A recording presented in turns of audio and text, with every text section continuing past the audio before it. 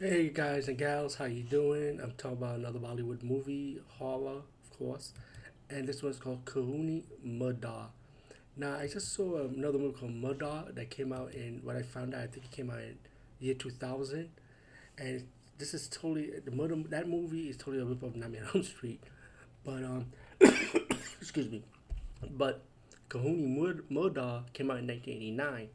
Now, the reason why I'm talking about those that movie also with this one is that it's the same movie shot by shot of this movie, Khooni Murder, which came out first from 1989. But they both have something in common. They both Nightmare on Elm Street out of the way. From I would say one, two, and three maybe. Yeah, the first three Nightmare on Elm Streets. And yeah, so let's talk about the original one of the Bollywood one. I mean, Khooni Murder. And there was another Nightmare on Elm Street knockoff movie that was really good called Makala. And I always thought that was the only Nightmare on Elm Street Bollywood ever ripped off. I didn't review that. I know I'm saying the name wrong, but just search it. You'll find out what I'm talking about. But there were other Nightmare on Elm Street knockoffs in Bollywood. Well, Kahuna Murder. Let's talk about this. The movie is about a guy who's stalking this woman, and he's also a serial killer. What it looked like, and later on, the woman trapped him because she found out that he told her that he kills for her love pretty much, and he gets trapped, get caught by the cop. He escapes, and trying to visit the girl again. Then, when she goes on vacation with her friends, friends caught the killer, and they pretty much captured him and burn him alive.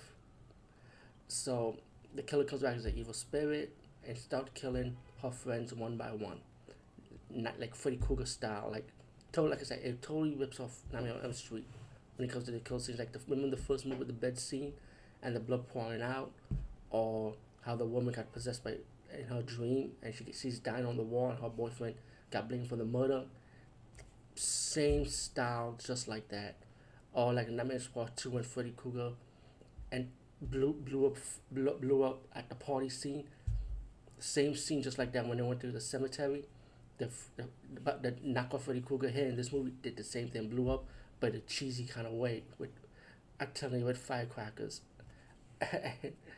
I mean, I say, it is silly though. I mean, it was a silly and campy, but the movie is so dark you can't hardly see the kill scenes. But what Cooney Murder did with the add in from the Nightmare knocking off Nightmare on Elm Street, Cooney Murder adding that one scene in Nightmare Part 3 when the lady got captured by the television, when Freddy Krueger turned the TV and pushed her head to the TV.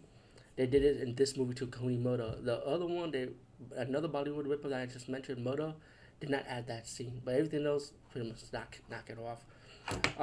While their friends are dying one by one, the other friends went to see this Indian priest to try and stop this evil spirit guy who's trying to act like Freddy Krueger. That's the best way of describing this guy, and pretty much just try and stop him.